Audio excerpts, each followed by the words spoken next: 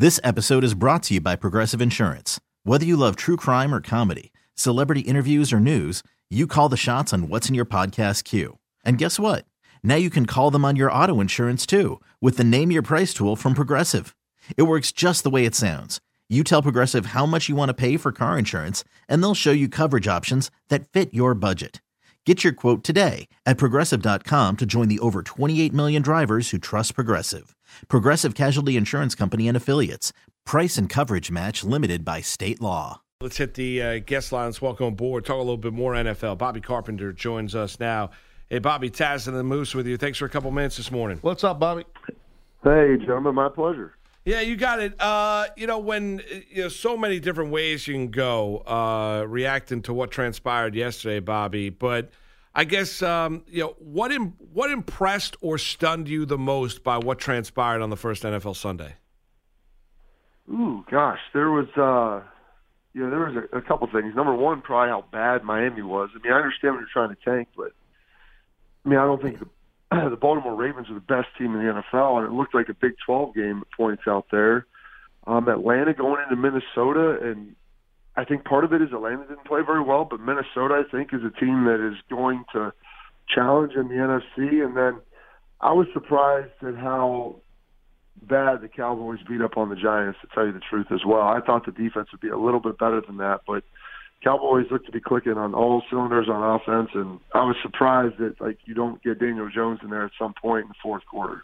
Yeah, they had him in, as you know, Bobby, very late in the fourth quarter for a few. Then he fumbled when he was going for a first down, but he didn't play much. To your point, I agree with you. I thought they would have played him a lot more. So they had they were getting beat up on. But so, got to ask you, nothing to do with yesterday, but Antonio Brown, obviously everything that's been going on. Just love to get your feelings on everything that transpired with Antonio Brown from over the weekend and now that he's on the Patriots and all of the drama, the plethora of issues with the Raiders and whatnot. Love to get your take on it, man.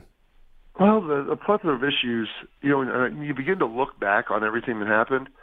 I think as he was probably on that Raiders team, you realize they probably weren't very good.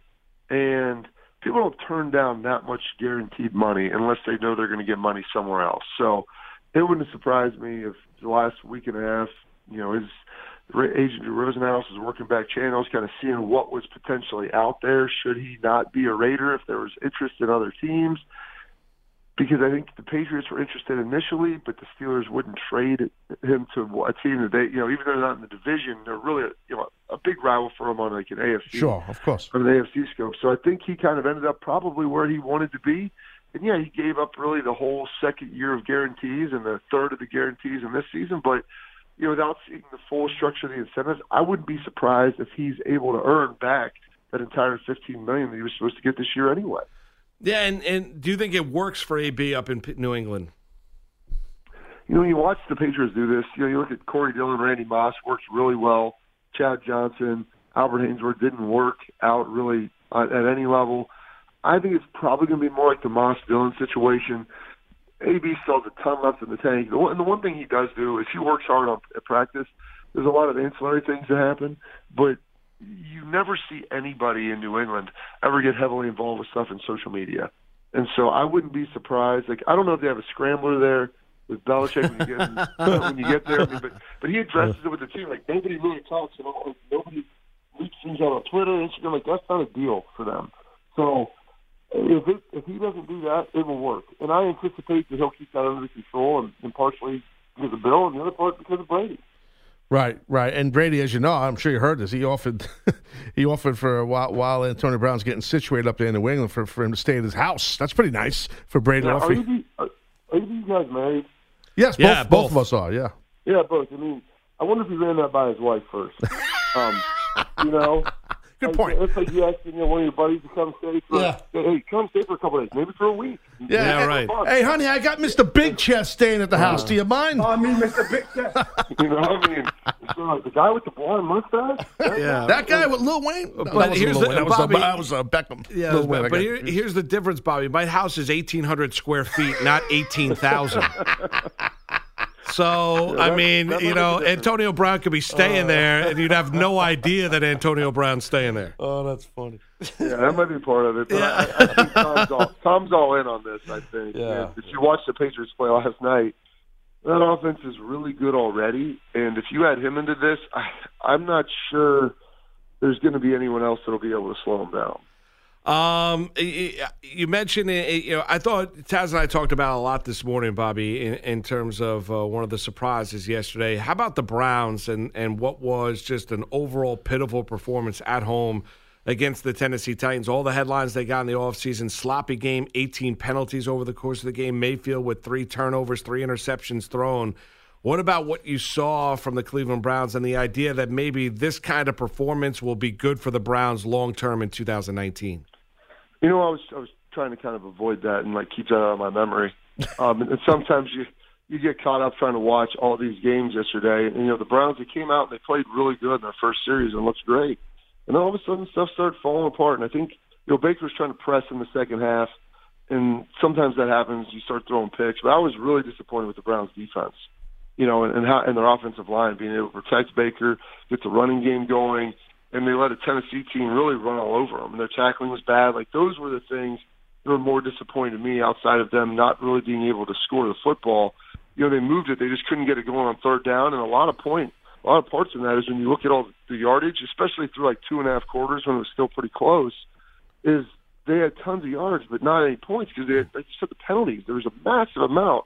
And so they keep picking up yards, but then they keep moving back. So they weren't able to convert on third down. And it is good for them because sometimes a good beating might promote some personal growth. Everybody takes a little bit of a look in the mirror, tries to figure things out. And sometimes you have to actually lose the game. I think in Philadelphia and Washington, Philadelphia somehow looked like 2 different teams from the first half to the second half. So they were able to hopefully learn some things in a win. But, the thing is, you go back and look at last year. These things happened week 1. You watch the Tampa Bay Buccaneers beat up on the Saints pretty good, and then all of a sudden the Saints look like the best team in the NFL 5 weeks later, and Tampa Bay is obviously on their way to being near the bottom. And so it's trying not to overreact in just to one thing. I think the Browns still have a really talented roster. I do like Freddie Kitchens. If the turnovers and the penalties continue into the next week, then you have a problem. But if he's able to get those things corrected, then I think moving forward, they're going to be a team that everybody expected them to be. You listen to Taz the Moose on CBS Sports Radio. A special guest right now is Bobby Carpenter, former Cowboys linebacker and NFL analyst. One more thing real quick, Bobby, on the Browns.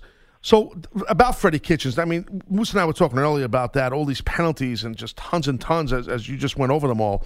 Not all, but you know what I'm saying. Do you put that on the head coach as a former player in yourself and the lack of discipline? I mean, do you put that on Kitchens? Does it come off like maybe Kitchens trying to be too much of a player's coach type guy instead of a hard ass like a Belichick?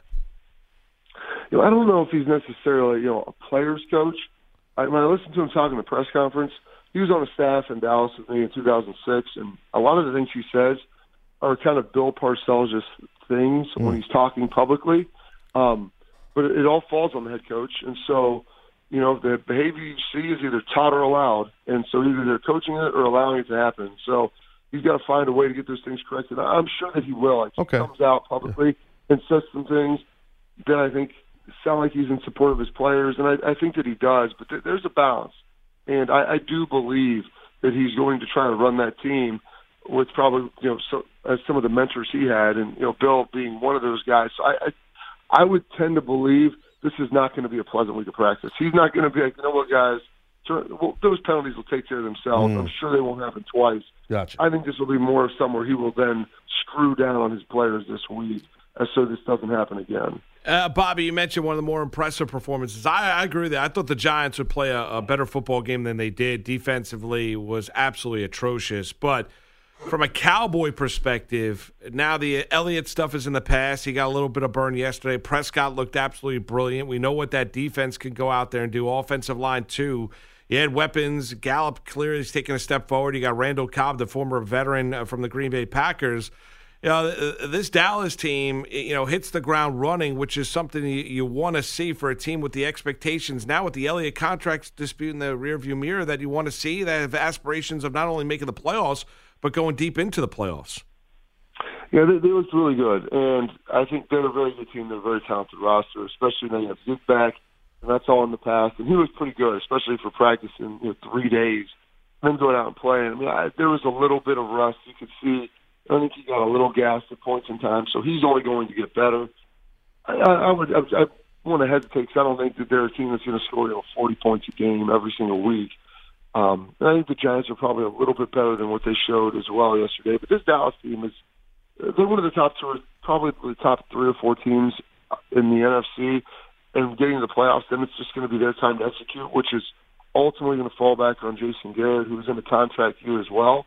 But winning a ton of regular season games, if they can try to get a bye, get some home field, that's only going to help them in the playoffs. But that is ultimately where they're going to be judged right now, not just by the fans, but by their owner, who's going to be making decisions on coaching and personnel moving forward.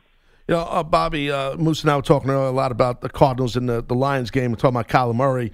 And, I watched the bulk of the game, man. It seemed, I don't know how, I want to get your thoughts on Kyler Murray, but it seemed like, and I was saying this earlier on our show here, that Kyler just on the sideline, he just seemed disjointed. Like he didn't, on the field, it just wasn't working. He didn't have any energy. And then in the fourth quarter, a couple of good throws, a couple of good catches by Fitzgerald. He woke up.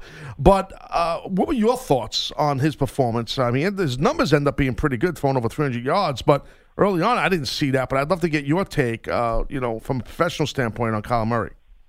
I think it's just kind of his personality. I don't think he's a really outwardly emotional person. And so, people compared him to Baker Mayfield, who, like his emotions, he's got a sponge, and then you squeeze it, they just pour on out of there. As opposed to, Kyler Murray, he's very level. And so when he's playing bad, he kind of looks like he's got a blank look on his face. He's playing really well, making some great throws. Yeah, you might smile and get a little bit more excited, but he's not a guy that looks to be all that outwardly emotional anyway. Which is good and bad about that, but that's just who he is. So you don't want to try to change that because then it will look inauthentic. He started slow. They picked some things up. Played much better in the second half. I'm just curious to see kind of as this thing goes. The Lions are a decent team. I don't think they're the best team in the NFL by far. So as they continue to move down this road, I'm curious to see how this offense is going to try to adapt. Because now the more they play, the more film they're going to have, and people are going to be able to figure that thing out. The more you get, the more it goes. So it's going to be up to Cliff Kingsbury to put that team in a good situation. And also on top of that, this roster isn't all that much better than last season. And so you also need to remember that this was a bad team last year for a reason, and they're going to be probably a bad team this year simply due to lack of talent, if nothing else. Bobby, out to L.A., the Chargers and the Colts game. Number one, what you saw from Jacoby Brissett now that he is, quote-unquote, the man in Indianapolis as their quarterback.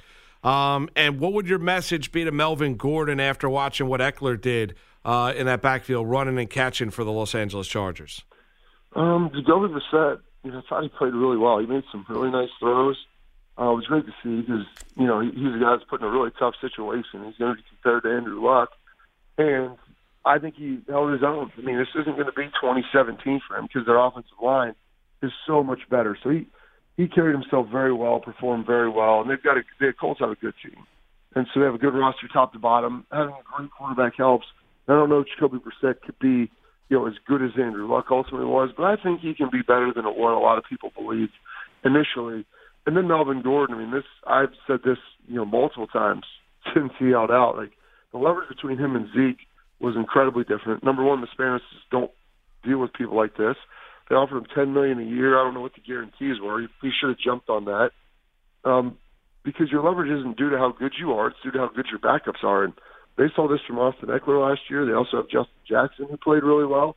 And they have a team that's built around Phillip Rivers and what he's able to do. So he's not as vital of a cog to his team as Zeke Elliott is to his.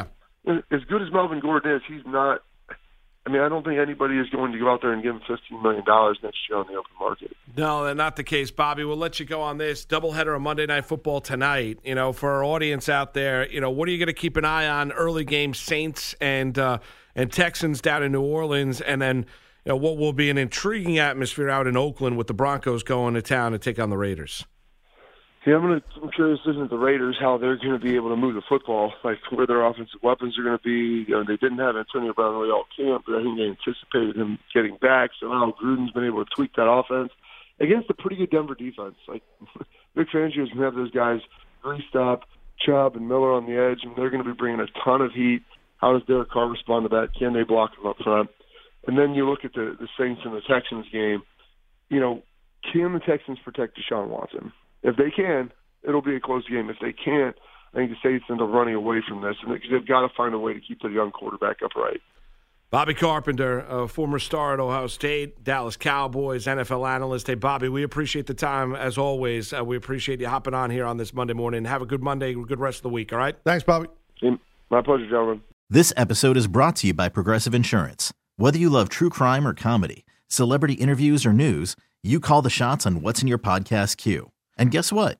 Now you can call them on your auto insurance, too, with the Name Your Price tool from Progressive. It works just the way it sounds. You tell Progressive how much you want to pay for car insurance, and they'll show you coverage options that fit your budget. Get your quote today at Progressive.com to join the over 28 million drivers who trust Progressive. Progressive Casualty Insurance Company and Affiliates. Price and coverage match limited by state law.